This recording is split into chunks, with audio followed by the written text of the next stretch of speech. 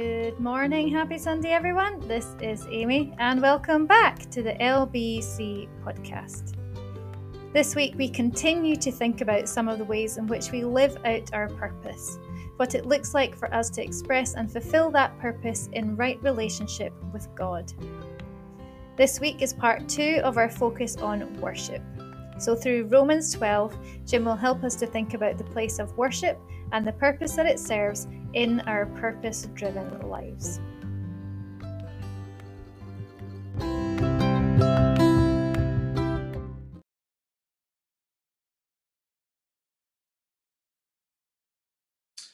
Good morning and welcome back to our morning service, our series in the purpose-driven life.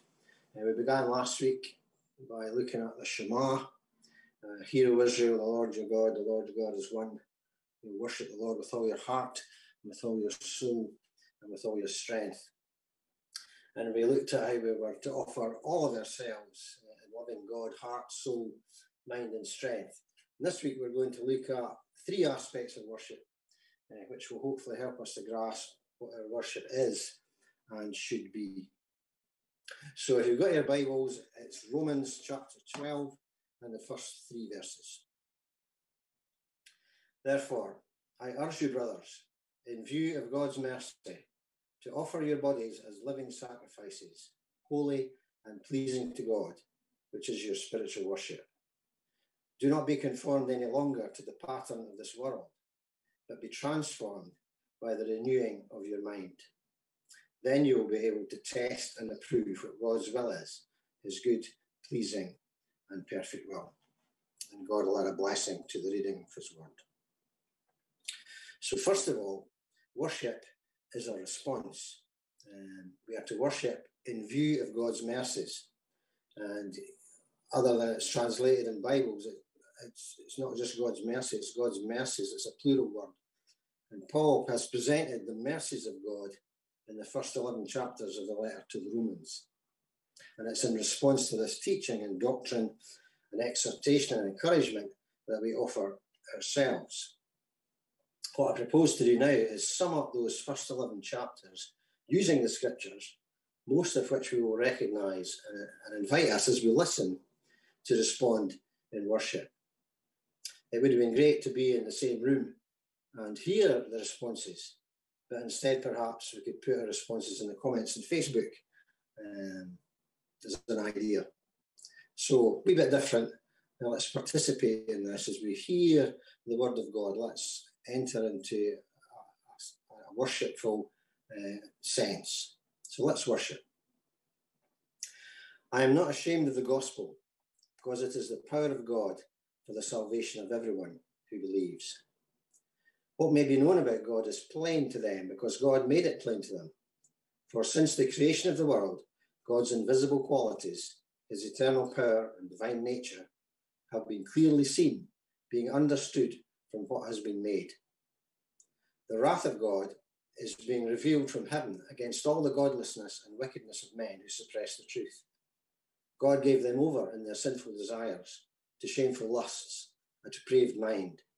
Although they know God's righteous decree that those who do such things deserve death, they not only continue to do those very things, but also approve of those who practice them.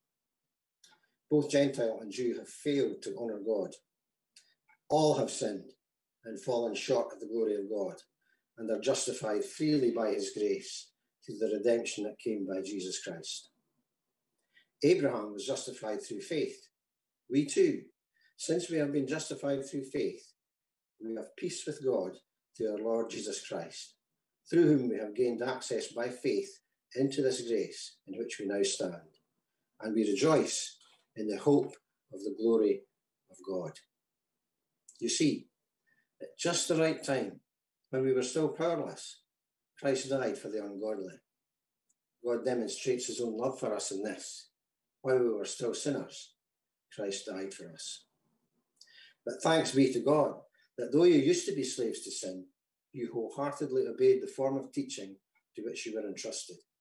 You have been set free from sin and have become slaves to righteousness. So I find this law at work. When I want to do good, evil is right there with me. For in my inner being I delight in God's law, but I see another law at work in the members of my body, waging war against the law of my mind, and making me a prisoner of the law of sin at work within my members. What a wretched man I am! Who will rescue me from this body of death? Thanks be to God, through Jesus Christ our Lord. Therefore, there is now no condemnation for those who are in Christ Jesus, because through Christ Jesus, the law of the Spirit of life set me free from the law of sin and death.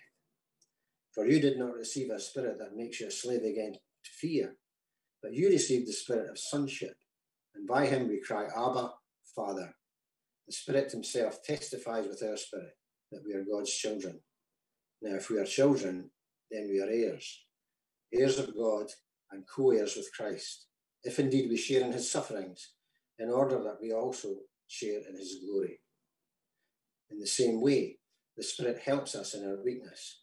We do not know what we ought to pray, but the Spirit himself intercedes for us with groans that words cannot express.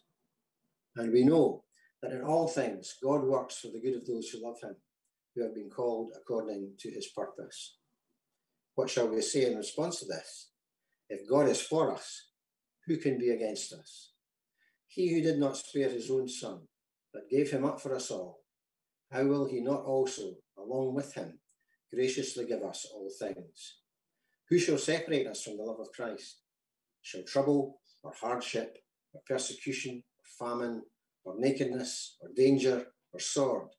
No, in all these things we are more than conquerors through him who loved us. For I am convinced that neither death nor life, neither angels nor demons, neither the present nor the future, nor any powers, neither height nor depth, nor anything else in all creation will be able to separate us from the love of God that is in Christ Jesus our Lord. In chapters 9 through 11, Paul laments over his own people, Israel, but emphasizes God is not finished with them yet. They are still his vine, and we Gentiles have been grafted through faith. If you confess with your mouth Jesus is Lord, and believe in your heart that God raised him from the dead, you will be saved. Paul ends chapter 11 overwhelmed by the truths he has just written, pours out his own worship. Oh, the depth of the riches of the wisdom and knowledge of God. How unsearchable his judgments and his paths beyond tracing out. Who has known the mind of the Lord? Or who has been his counselor? Who has ever given to God that God should repay him? For from him and through him and to him are all things. To him be the glory forever. Amen. Our worship is a response. Our worship is also a sacrifice. Along with what we've just heard, we offer also our bodies. And the word here conveys the same meaning as that of heart and soul, which we looked at last week. We offer all of ourselves. And we offer a sacrifice, albeit a living one, as odd as that may seem. A sacrifice speaks to us of death. And while Jesus' death has paid the price for our redemption, we are challenged to die to ourselves as an offering to God. I have been crucified with Christ, and I no longer live, but Christ lives in me. The life I live in the body, I live by faith in the Son of God who loved me and gave himself for me. When we read of the sacrifices in the Old Testament, we see that what was offered was the best. Animals with no defects, the best of the flocks and herds. The first fruits, giving first to God and his kingdom before thinking of ourselves, offering in a planned and regular way to give of our best. It ought to cost us. Remember this, whoever sows sparingly will also reap sparingly, and whoever sows generously will also reap generously. Each man should give what he has decided in his heart to give, not reluctantly or under compulsion. For God loves a cheerful giver, and the word there means hilarious, as it may seem. And God is able to make all grace abound to you, so that in all things, at all times, having all you need, you will abound in every good work. As it is written, He has scattered his gifts to the poor. His righteousness endures forever.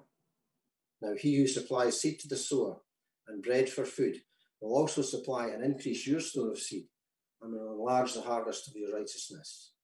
You will be made rich in every way so that you can be generous on every occasion. When we were planning to provide lunches for the families in our community over Christmas, we pledged as a church to fund the whole operation, even although we didn't have the funds.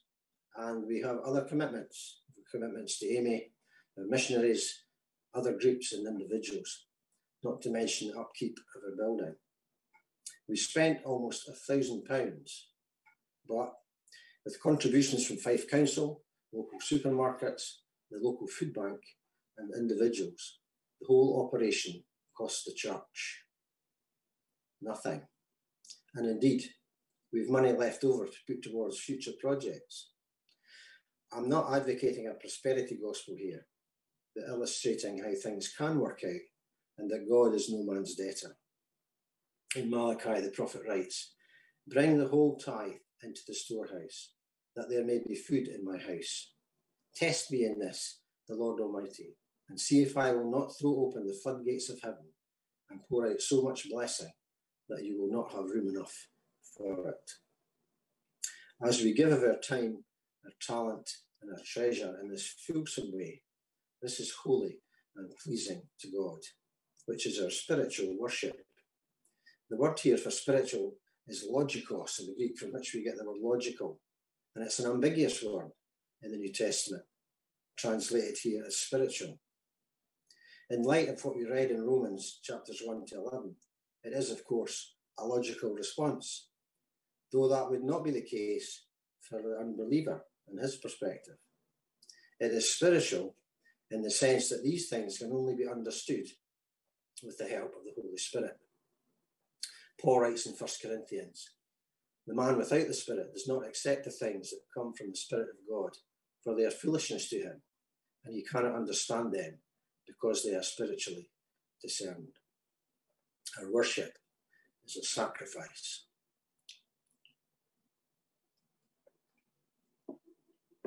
And lastly, we see in this passage, worship is warfare. And that's not perhaps a concept we would link with our worship. Verse 3 gives an indication of the warfare which is going on at a spiritual level. "Do not be conformed any longer to the pattern of this world, but be transformed by the renewing of your mind." The word translated world here is age in the Greek. Paul writes in Galatians, "Grace and peace to you for God our Father and the Lord Jesus Christ, who gave himself for our sins to rescue us from the present evil age." The New Testament contrasts the present age with the age to come. The present age is characterized by rebellion against God and the corruption and death which result. The age to come is where God gives new life to the world and humankind, bringing justice, joy, and peace for all. There are principalities and powers at work in the world system, our governments, the media, our culture, schools, and religion. We should refuse to let the present age squeeze us into its mould and dictate to us how we should think or how we can or cannot behave. We are not merely concerned with making concessions to this age or coming down to the same level. Paul warns us against being absorbed by it, surrendering to it, and falling prey to it. To do so is to yield to its power. When I was working for the SU in Glenrothes High School, I was often frustrated by the restrictions placed on us and what we could and couldn't say. And the school was happy to have us there, but only on their terms.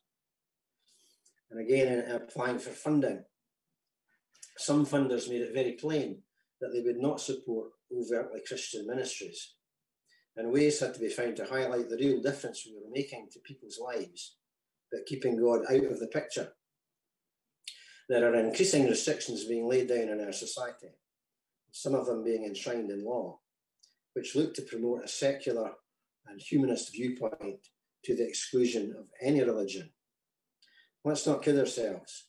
This is a spiritual activity whose influence is persistent and alluring. It's easier just to go with the flow rather than swim against the tide. However, Paul also challenges us to the renewal of our mind.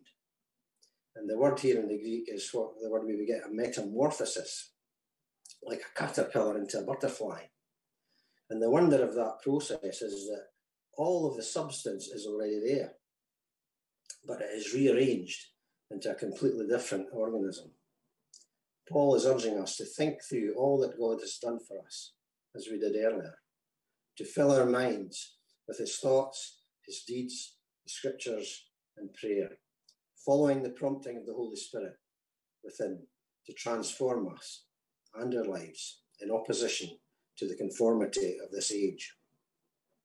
And we do this, and our lives reflect the truth. We issue a challenge to the powers. We worship with our lives against the flow of the culture. When we put Jesus at the centre of everything, we are living in the age to come, which has already begun with him. There's a verse in John's Gospel where Jesus is speaking to Nathanael, and this is what he says: I tell you the truth, you shall see heaven open and the angels of God ascending and descending on the Son of Man.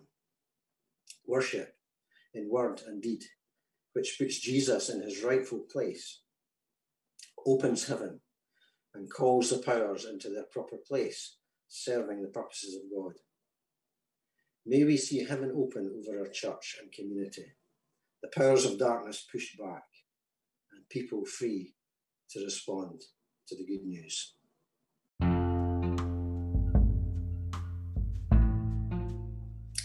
As usual, we will be meeting for coffee and questions after the service. There's a couple of questions I want us to think about. Firstly, how does the idea of worship as warfare change the way we think about it? And how aware are we of the pressure to conform to our culture's values? Thanks for listening.